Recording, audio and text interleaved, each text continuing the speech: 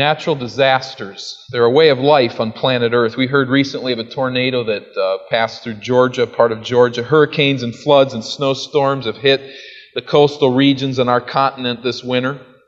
A year ago, we were thinking about flooding in North Dakota.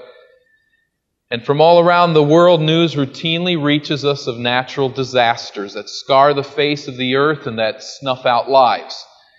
But in the kind providence of God, these natural disasters tend to strike, I think, would you not agree, in relatively confined parameters. Last year's earthquake in Japan, if anybody even remembers it, it was an interest to us, but we certainly didn't fear for our lives. A hurricane blasts the East Coast. We take time to maybe watch some of the devastation on the evening news, but we do not start boarding up our windows here in Minneapolis. When Mount St. Helens blew its top in the early 80s, our summer temperatures were affected, but not our lifestyles, unless it meant that we wore a few more clothes in the summer, a few heavier coats once in a while in the summer. But we instinctively conceive of natural disasters as isolated occurrences. If we went to the University of Minnesota and talked to the 50,000 plus students and teachers and brought all of them down a line and asked them one question, identify the worst natural disaster of history, I'm sure that many would answer the eruption of Mount Vesuvius in 63 AD. They may not know the date, but I think many would think along those lines. There have been many eruptions of this volcano in southern Italy, but on August 24th, 63 AD, Vesuvius exploded and buried the ancient cities of Pompeii and Stabi. The eruption also triggered a mud flow that buried a third city, Herculaneum. When is the last time on the evening news or in the newspaper you read about 3 cities being completely wiped out by one natural disaster? Mount Vesuvius is remembered 1,935 years later. But that was not the greatest natural disaster in Earth's history. And what is sad is if we went to any of the leading Christian evangelical universities in our country and asked the same question of its students and faculty, the majority would still fail to answer correctly. God's Word reveals that several thousand years ago there was a universal flood that destroyed everything on earth. To say it mildly, this event is not emphasized in the minds of most Americans as they consider natural history. We are comfortable thinking about natural disasters as confined events that strike somebody else, but our culture has no room in its collective conscience for a universal flood. I say in its conscience, not in its imagination. People are very willing to contemplate the possibilities of, say, a meteorite shower that would destroy the earth in the future, as long as what goes along with it is the idea that they might find a way to escape the disaster or some way that we can prepare for it. People aren't so concerned about conjecture, about looking into the future, about theory, or about science fiction. But people are not willing to consider a past destruction of planet Earth. There's no room for such thinking in our collective conscience. Not even among many Christians now who are agreeing with unbelievers that the flood of Genesis 7 is either a myth or was a localized event that was just conceived as a worldwide flood. Why does the godless world so vehemently resist the notion of a universal flood? I think it is in that question that lights began to be lighted in my mind as I thought through this passage. Connections began to be made to our culture and our world around. Why is it that our culture does not talk about a universal flood in the past? I think the answer is that the flood account, like the creation account, tells man just what he does not want to hear. Think of it in 2 areas. First of all, cosmogony, that is, how did everything get here? Origins. Think about it in the area of origins. God has structured this world so that His Word alone reveals essential truth about origins. His Word alone, that is, God gives us, that's not to say that scientists cannot come up with ideas and know truth as they discover things that are really fact, but it is to say that God's Word holds truth that cannot be discovered. His Word alone is a repository of truth that tells us essential facts about creation. But man rejects that truth because he gags at the implications of the existence of an all-powerful Creator God. So when it comes to the origin of the earth, man cannot deny that it exists. He just invents the preposterous theory that it all evolved. He just deletes the Creator God from his worldview. Now let's look at it when it comes to the destruction of the earth, or to our earth today as it now exists. God has structured His world again so that His Word alone reveals essential truth about this planet. Again, it's not to say that scientists cannot discover ideas and learn things about our world, but it is to say that there are some truths, there are facts that only God's Word reveals. Geology and anthropology and paleontology and related disciplines are absolutely dependent upon what God has told us. But again, mankind gags on this truth and refuses to accept the notion of a universal flood in Genesis 7. Why? For the same reason that he rejects the creation account. If God created the world, what does that mean? He's creator. We just can't have that. If God destroyed the world, what does that mean? He's judge. We certainly cannot have that. In his rebellious self-deification, man cannot have a God who can both make him and destroy him. And so the Genesis account of creation and the Genesis account of destruction, the flood, are summarily dismissed.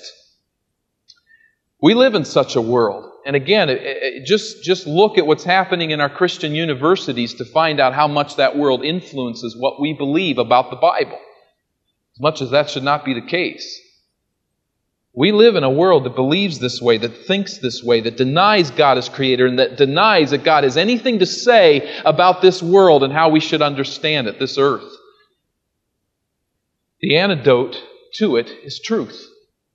Solid biblical truth. Starting not on the outside and what the scientists say and what culture seems to dictate, and then understanding the Bible in light of the outside world, but looking first at the Scriptures and saying we start here. So let's do that this morning. We come humbly before the text of Scripture. We strip aside all that we know scientifically or quote-unquote know. We strip aside all preconceived notions, and we come before the text as the truth. We accept what God says about His planet. And He tells us in most certain terms that on a specific day in human history, He destroyed the surface of the earth. It is a truth not intended to merely satisfy our curiosity, but a truth which will bring us face to face with our God and thereby transform our lives. First, before we enter chapter 7, let's remind ourselves of verse 6 and where we've come to this point. Genesis 6 and verses 1 through 4 trace out the idea of God's people beginning to follow the ways of a godless culture, becoming tainted by it. In verses 5 through 7 of chapter 6, God sees this world. Remember that word. He sees this world. He sees the moral ruin, and He determines to judge the earth, to destroy it. In verse 8, Noah is exempted from this pending destruction. In verse 9, we read, Noah was a righteous man, blameless among the people of his time, and he walked with God. We're introduced to his sons in verse 10. In verses 11 and 12, we find that the earth has become corrupt. There's a sense of a repetition here of verses 5, 6, and 7. The earth is corrupt in God's sight and full of violence. We talked about that as being ethical violence as well as physical last week. Verses 13 then, chapter 6, verses 13 through to verse 21. God instructs Noah to build a massive ark, to see to it that nests are made for 2 of every kind of animal. We talked about that hard work for 120 years according to chapter 6 and verse 3. Now, verse 22 of chapter 6, Noah did everything just as the Lord commanded him. The Lord then said to Noah, "Go into the ark, you and your whole family, because I have found you righteous in this generation." The Lord. There's a shift in the emphasis of the name of the Lord here. Yahweh is the Hebrew word. It speaks of intimacy and care. This was payday for Noah. 120 years of construction. Now the job was finally done. And we ask the question, why is it again that Noah is chosen to escape the pending disaster? Verse 1 says, I have found you righteous. That Hebrew word found is actually the same word that was used earlier, to see. I have seen you as righteous would be a good way to translate the passage. I have seen you as righteous. God has seen the wickedness of man, and He has seen the righteousness of Noah, and He acts. But it is, I have seen you as righteousness. It's not, Noah, your works have made you righteous. You have earned this trip. It's not that, but it's, I have seen you as righteous. In the eyes of God, He has declared Noah righteous. In other words, as we would put it together with New Testament truth, righteousness is imputed to our account. It's placed on our account. All righteousness is of God. We have seen that throughout the text of Scripture, that we are depraved to the core, but righteousness from God can be imputed to people who thereby live out that righteousness. And Noah obviously evidenced this imputation by his deeds. He built an ark for 120 years against his godless culture. You see that at the end of verse 1, in this generation. It goes back to chapter 6, verse 5 and following. God sees the wickedness of the unrighteous world. He sees the righteousness of Noah in his generation. That is, Noah was distinct. He was different. He was not sucked into the godlessness of his world, but he was a righteous man. God continues then to instruct Noah concerning the pending journey. Verse 2, take with you 7 of every kind of clean animal, a male and its female, and 2 of every kind of unclean animal, a male and its mate, and also 7 of every kind of bird, male and female, to keep their various kinds alive throughout the earth. The translation that we have here, 7 of every kind, really obscures the Hebrew, which reads strangely enough, 7:7. Take 7:7 of every kind of clean. And I think what it means is 7 pairs. So there's actually 14 that are going up. There's always been the picture that there's 7, that's 2, 2, 2, and 1. And that last one is due for sacrifice when the ark lands. Well, that's not really the point. I think the point is, again, in the Hebrew, it's 7. And if we could add the comma, it's 7, 7. So you have pairs, mate, male and female, 7, 7.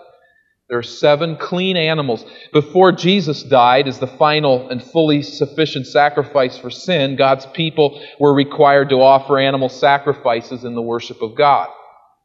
But not any animal would do. Only animals that God designated as clean animals could be used for sacrifice in approaching God. This class of animal was carefully codified under the Mosaic law in Leviticus chapter 11. But obviously God had revealed this truth earlier. It's clear when we look at Abel's sacrifice. It's clear when we come here. He speaks of clean animals. Noah knows who the clean animals are, which animals are clean. Now, why Noah was to bring 7 pairs of clean animals, we can only speculate. But it's very possible that they were intended for sacrifice. Some of them would have been used for sacrifice, were used for sacrifice immediately. And so if you had only 2 of one kind of clean animal and you knocked off one of them in sacrifice when you landed on the ark, that would be the end of that kind. So certainly sacrifice is involved. More of these are involved so that they can be sacrificed. Secondly, I think would also be food. Noah was very likely instructed, like Moses, there's certain animals you don't eat. Well, again, if there's animals that are going to be killed for eating, there needs to be some extra of those animals. And these clean animals tend to be the kind of animals that are in flocks and are herded and that type of thing. And so they would also serve for food for wild animals. As the ark lands and as the earth is again populated with both flora and fauna, there is this need for food for such as a lion, let's say, or a bear. There's going to be need for food before a second generation is birthed. Maybe some of that took place in the ark. We won't talk about it this week. We talked about it last week that's very unlikely, that any animals were born on the ark. There's probably a sense of hibernation taking place. But at any rate, he's to take 2 at least of every kind Now, just answer, just clearly, in your own mind, from this text of Scripture, is this a local flood? In our limited abilities, if we are playing the place of God, and there's going to be a great, devastating local flood, and it's not going to come for 120 years, would you tell somebody to pile all the animals in a boat? You just say, go somewhere, right? Migrate to a place where there's not going to be a flood. From God's original warning, chapter 6 and verse 3, Noah had 120 years to migrate to a new location where the flood would not strike. But we notice the second part of verse 3, that the point of building this ark is to what? To keep their various kinds alive throughout the earth. That could be accomplished only by retreat to the ark, not by migration to dry ground. Well, then God fills in some details concerning His intention to flood the earth. Verse 4 says, 7 days from now I will send rain on the earth for 40 days and 40 nights, and I will wipe from the face of the earth every living creature I have made. Noah has 7 more days to prepare for 40 days and 40 nights of rainfall. That's impossible in our world. It cannot rain for 40 days and 40 nights. There is simply not enough water in our atmosphere to produce that type of rain. But let's keep your finger here. Let's go back to Genesis 1 and verse 2. How can there be so much rain, 40 days and 40 nights? Again, if we just attend to the text, the answer is clear. Genesis chapter 1 and verse 2. Now the earth was formless and empty. Darkness was over the surface of the deep, and the Spirit of God was hovering over the waters. We see here this chaotic state of water. In verses 6 through 8 of chapter 1, then, we read, God says, let there be an expanse between the waters to separate water from water. So God made the expanse and separated the water under the expanse from the water above it. And it was so. God called the expanse sky, and there is the second day. In other words, there's a blanket of invisible water, vapor, we believe, surrounding the earth in its atmosphere, so that there's water above. Everywhere that's earth, there's water above, and there's water on the surface of the earth. Now, we remember as we studied this protective layer created a greenhouse effect upon the entire earth. Get the picture in your mind just here. We'll come back to it.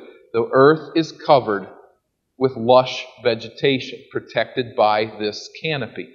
Somehow, this water canopy would condense and fall upon the earth, expunging every living thing from the face of the ground. God pledges here to wipe out every living thing. The root word for wipe out, or the King James destroy, is to expunge by washing. He's going to wash mankind right from the face of the earth, to erase sinners. How many? What does verse 4 say? Every living creature I have made. That includes it all. We read that important note again in verse 5. And Noah did all that the Lord commanded him. How Noah built out the inside of the ark, how he got food on board, how he got the animals to eat, all of those things, they're not the point. Really, the point is here that Noah obeyed. He had started well on this 450-foot ark. He had started to build it. For 120 years, he brought it to completion. When he got to the end, he wasn't too big for God. He just continued to obey right to the end. Noah obeyed throughout this period. Now, let me stop at this point and prepare you for the rest where we'll head today. What we are going to read at this point in the narrative is going to seem almost irritatingly repetitive. It is repetitive. We might be tempted to say, come on with it. We've heard this already. What's the point? Well, we need to remember that we are not reading literature written by a chatty old man that can't remember what he just told you. And so he says it again, and then he says it again later down the road. That's not what we're reading. Noah, or Moses, who wrote this book, and of course it's coming from Noah, but I think Moses put this down into this form. Moses knows how to get on with a story, doesn't he? I mean, look at the details that he gives to the inside of the ark. None. The people in this ark are going to be in there for over a year, and he doesn't say one word about their relationship together. about if they got on each other's nerves or what took place or how it all happened. He skips by all kinds of things that we might think he would consider. But this author, who knows very well how to get on with the story, how to put just the essential element, continually repeats himself in chapter 7. Why? We must understand that ancient narratives commonly repeated ideas for emphasis. You could say what you find here in chapter 7 in about 3 sentences. But God takes this information and He drills it into our heads. There's to be no misunderstanding. It's almost as if God took 10 or 15 snapshots of the same event and He hands it to you. And you look at the first one and you see it. You look at the second, you say, that's just about the same. You look at the third, it's just about the same as the last one. He keeps throwing pictures out to us, but in these pictures there's something unique that finds its way into the text with each unique picture. But they are all very similar pictures of the same event. There's to be no misunderstanding. Noah did exactly what God told him, and God did exactly what He said He would do. It is as if God holds these pictures before us to contemplate carefully over and over as we go throughout the text. So, realize there's repetition here, but it's here for a purpose. Verse 6. Noah was 600 years old when the floodwaters came on the earth.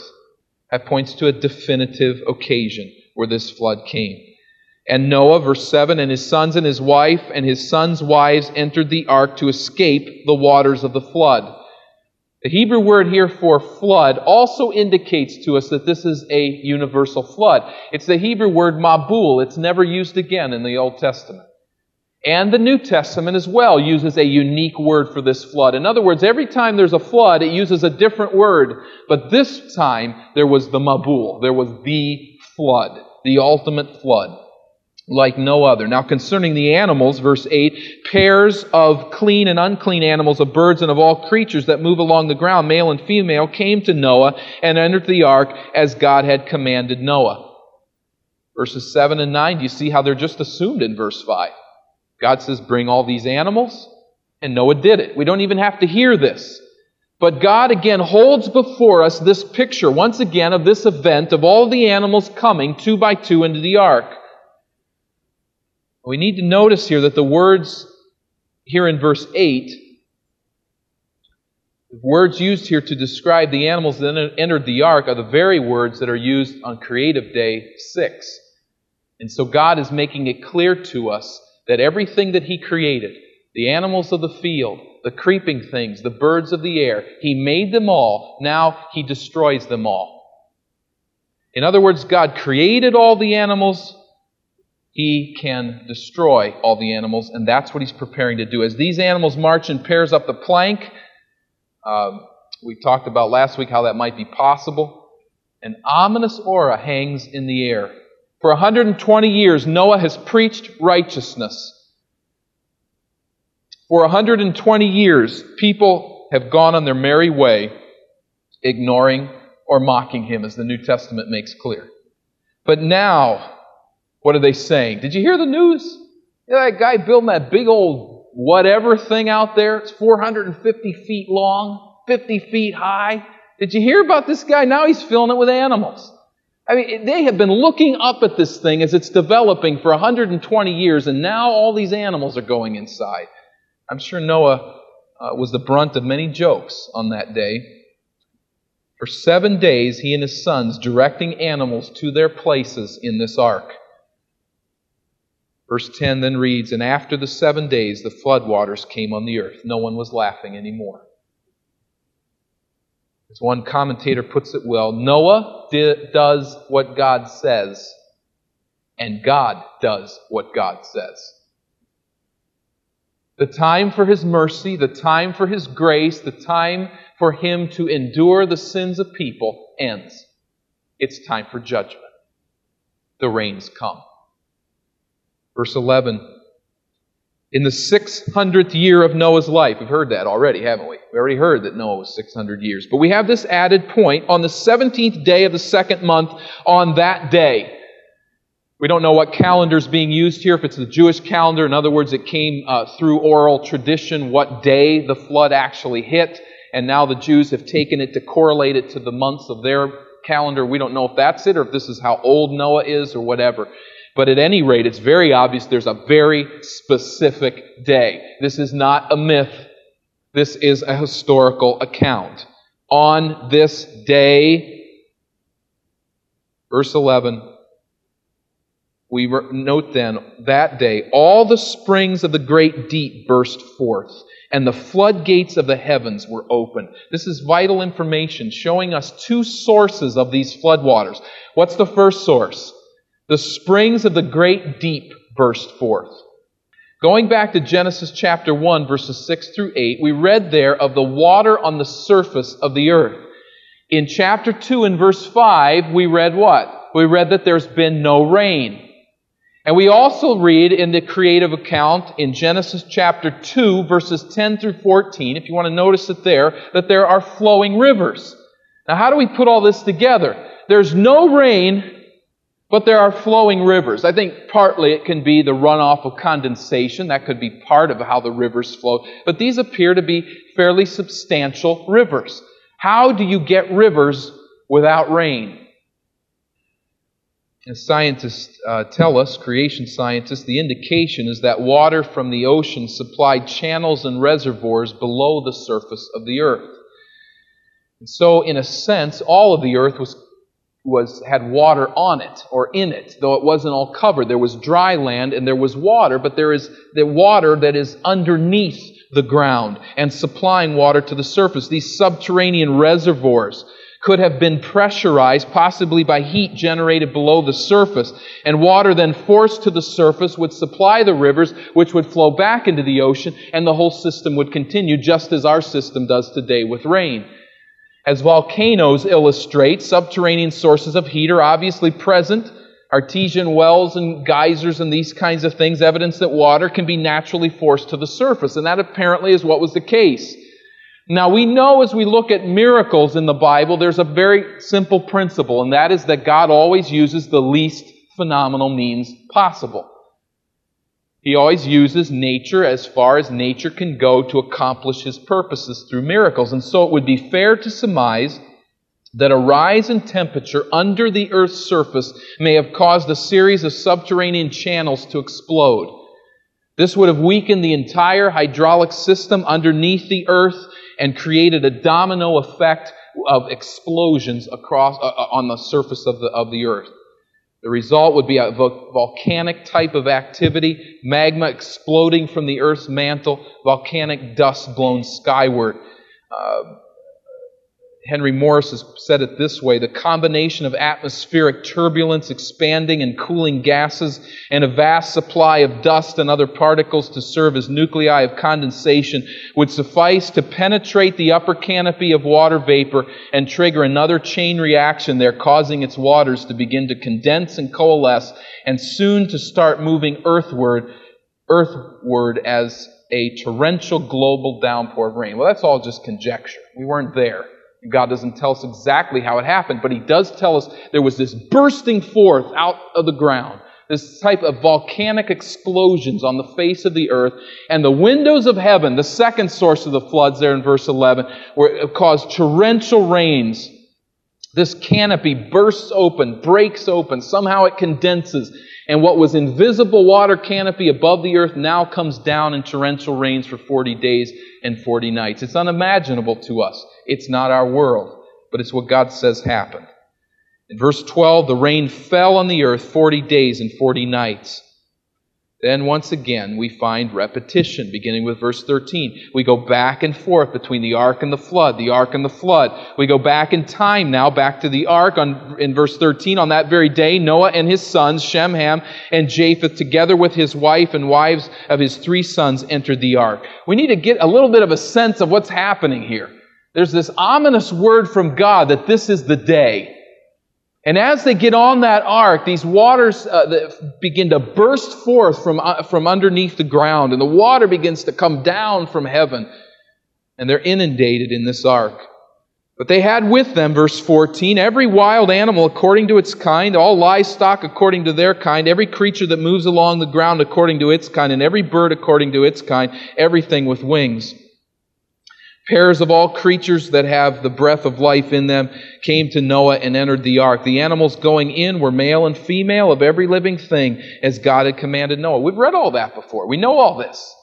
But again, the text puts before us the picture. They're all in the ark. They all get inside. Then we read in verse 16 at that last phrase, then the Lord shut him in. Boom! The door comes shut somehow. I don't know how God does it. Apparently Noah's not prepared to shut the ark. He's just done what God has told him to do, and God shuts the ark. There is apparently something of a miracle here. He did what God told him to do, and he trusted God to do what only God can do. So the door slams shut. Noah and his riders begin to adjust to the sounds and the smells and the strange sensations in their box. It would be their home for a very long time. Well, now we go back outside the ark. Verse 17, for 40 days the flood kept coming on the earth. And as the waters increased, those within the ark began to feel a sensation. The waters lifted the ark high above the earth. The ark begins to float. Verse 18, the waters rose and increased greatly on the earth, and the ark floated on the surface of the water. They rose greatly on the earth, and all the high mountains under the entire heaven were covered. Verse 17 says they kept coming. The Hebrew actually is to prevail, to be mighty, to be strong. The waters are strong on the surface of the earth. So the subterranean channels are exploding as torrential rains are pouring down upon the ark. But God had shut the door. And God protects Noah, his crew, and his passengers. Verse 19 brings out all the mountains under the entire heavens were covered. Well, if you can find a mountain that's not under the heavens, then there's a place where it didn't rain.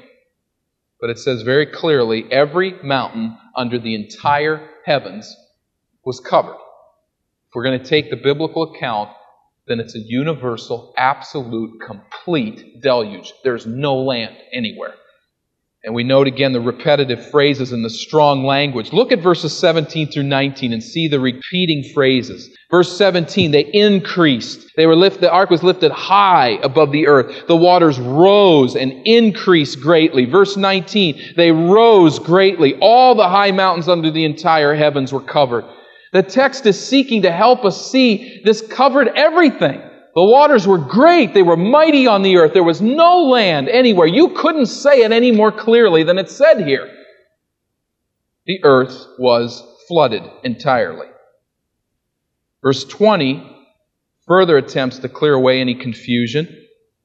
As it reads, the waters rose and covered the mountains to a depth of more than 20 feet. All right? You still have questions? Was there a mountain somewhere? How high were the mountains? How high was the water? He goes and says, he gives a figure here, actually 15 cubits, which is basically what the draft of the ark would be. And I think the main point is not so much that Noah was out there sounding the depths of the highest mountains and checking with a big long ruler to see how far it was. The point is, you couldn't touch anywhere. The ark would float over every mountain on the whole face of the earth, wherever it went. The point is, somebody might say, well, where Noah was, he was floating, but maybe on the other side of the world there was a mountain that kind of stuck its peak up somewhere. This verse puts that idea to rest. You take the highest mountain on earth, the highest peak, you go 20 feet above it, that's where the waters were at least, depending on where you were, what the topography was under that flood. We go back to repetition. Seeking to sustain the dramatic tension, we look again at the same event, a little different picture, verse 21.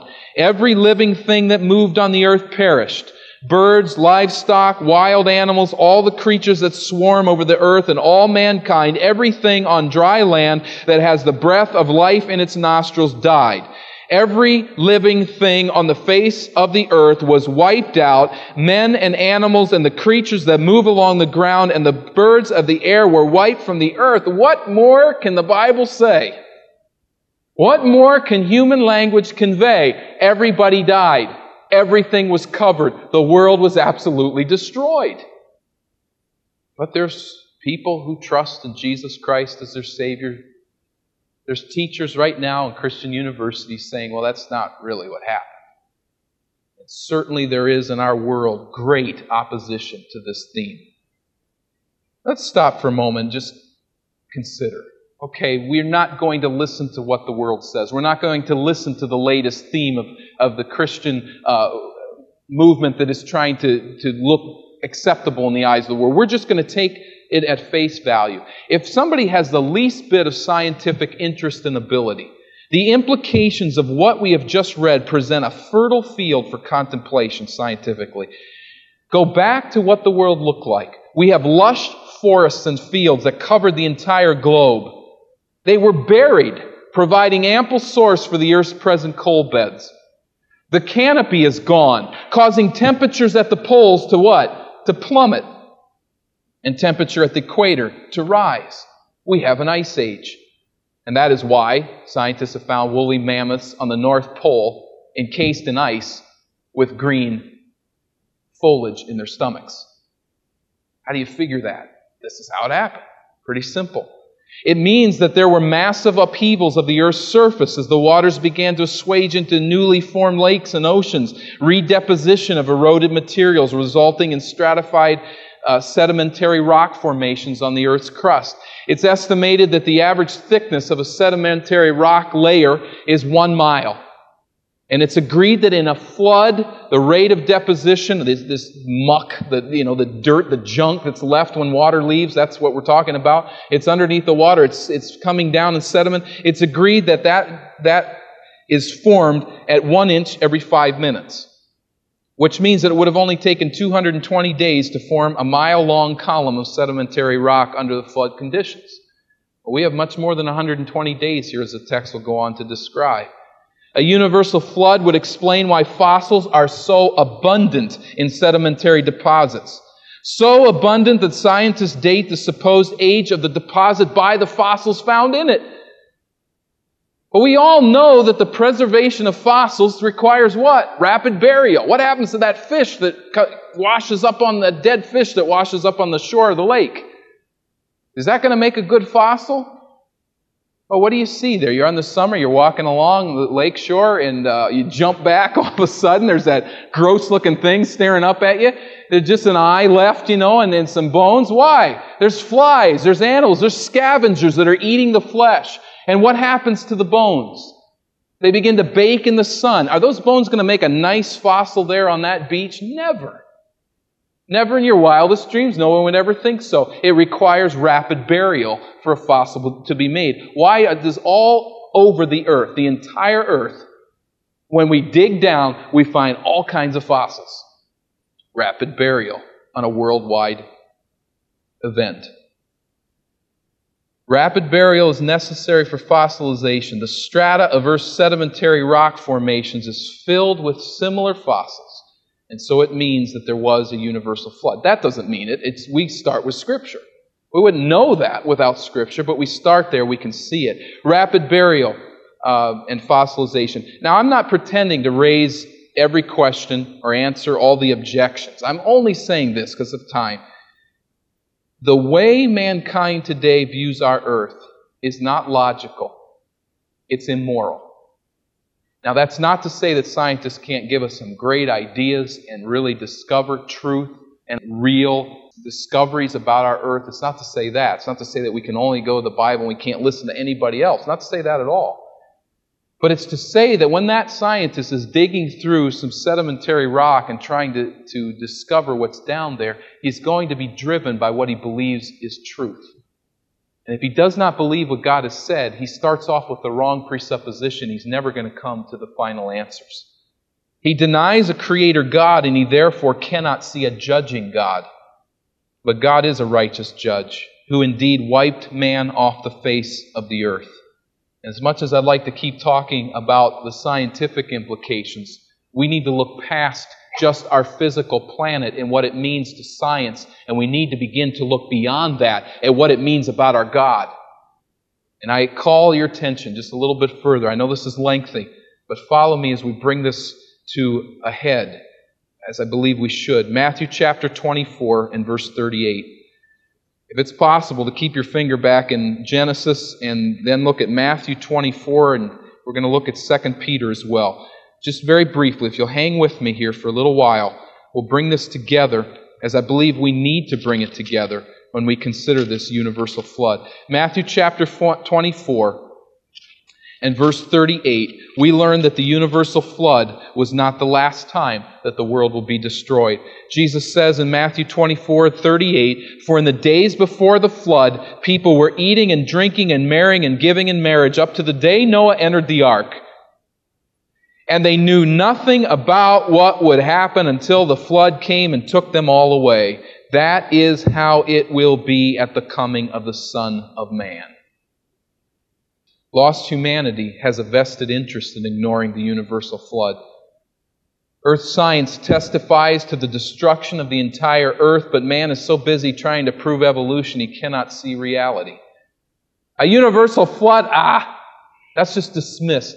We really can't dismiss origins. We've got to talk about that. So we come up with evolution. But it comes to the flood, we just dismiss it. That's a myth.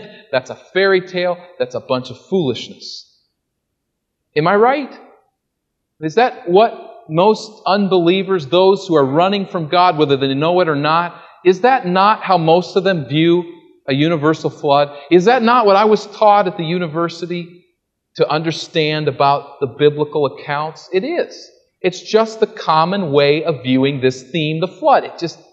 It might look nice as a decoration in a kid's room or something, but there's no reality to this. 2 Peter confirms that that's exactly the case. 2 Peter chapter 3. Now, if you're following me, if you're with me still at this point, these words have got to stand up and scream in light of Genesis chapter 7. And they have to, I think, confirm what has been said and the theme and the way in which this passage has been developed today. 2 Peter chapter 3 and verse 6, when we speak of this flood being something people don't want to see, look at verse 6 of 2 Peter chapter 3. By these waters also, I need to go back to verse 3. 2 Peter 3 and verse 3. First of all, you must understand